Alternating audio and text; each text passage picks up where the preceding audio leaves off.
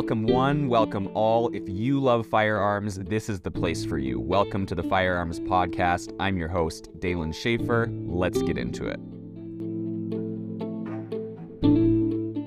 Here's the lowdown on lever guns. Hello, Freedom family, and welcome back to another episode of the podcast. I'm your host, Dalen Schaefer, your personal tour guide through the rich tapestry of firearms history.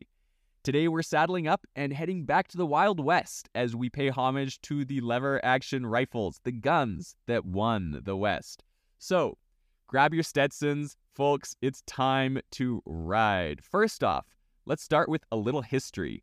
The lever-action rifle, born in the mid-1800s, was one of the bad boys back in the day. It was like the AR-15, faster and more accurate and packing more of a punch than the muskets and single-shot rifles at the time. And let's not forget, their sleek design just oozes coolness. Clint Eastwood and John Wayne would definitely agree. One name you can't ignore when it comes to lever-action rifles is Winchester. The Winchester Model 1873, also known as the gun that won the West, was the iPhone of firearms at the time. Everybody wanted one, and no wonder. It is rapid fire, and, well, at least for the time, it turned the tides on the frontier skirmishes. But hey, it isn't just about nostalgia. There is some pretty darn good reasons to have a lever-action rifle in your collection. First up, they're just flat out fun to shoot.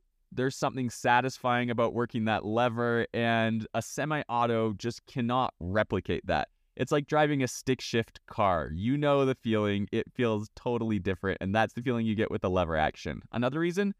Versatility. For plinking cans or hunting big game, there's a lever action that's perfect for the job. Even the ability to host a suppressor, which I guarantee they were not designed for.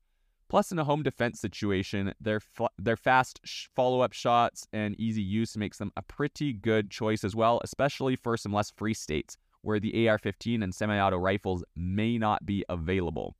Lastly, in an age of ever-changing laws, touching on laws again, lever actions fly under the radar.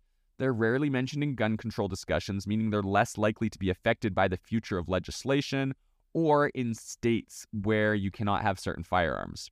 So there you have it, Freedom family, the lever-action rifle, a slice of American history that's as revolutionary today as it was in the 1800s. Whether you're a history buff, a cowboy action shooter, or just somebody who appreciates the finer things in life when it comes to firearms, consider adding a lever action to your collection. Until next time, this is Dalen Schaefer, tipping my hat at you and wishing you happy trails.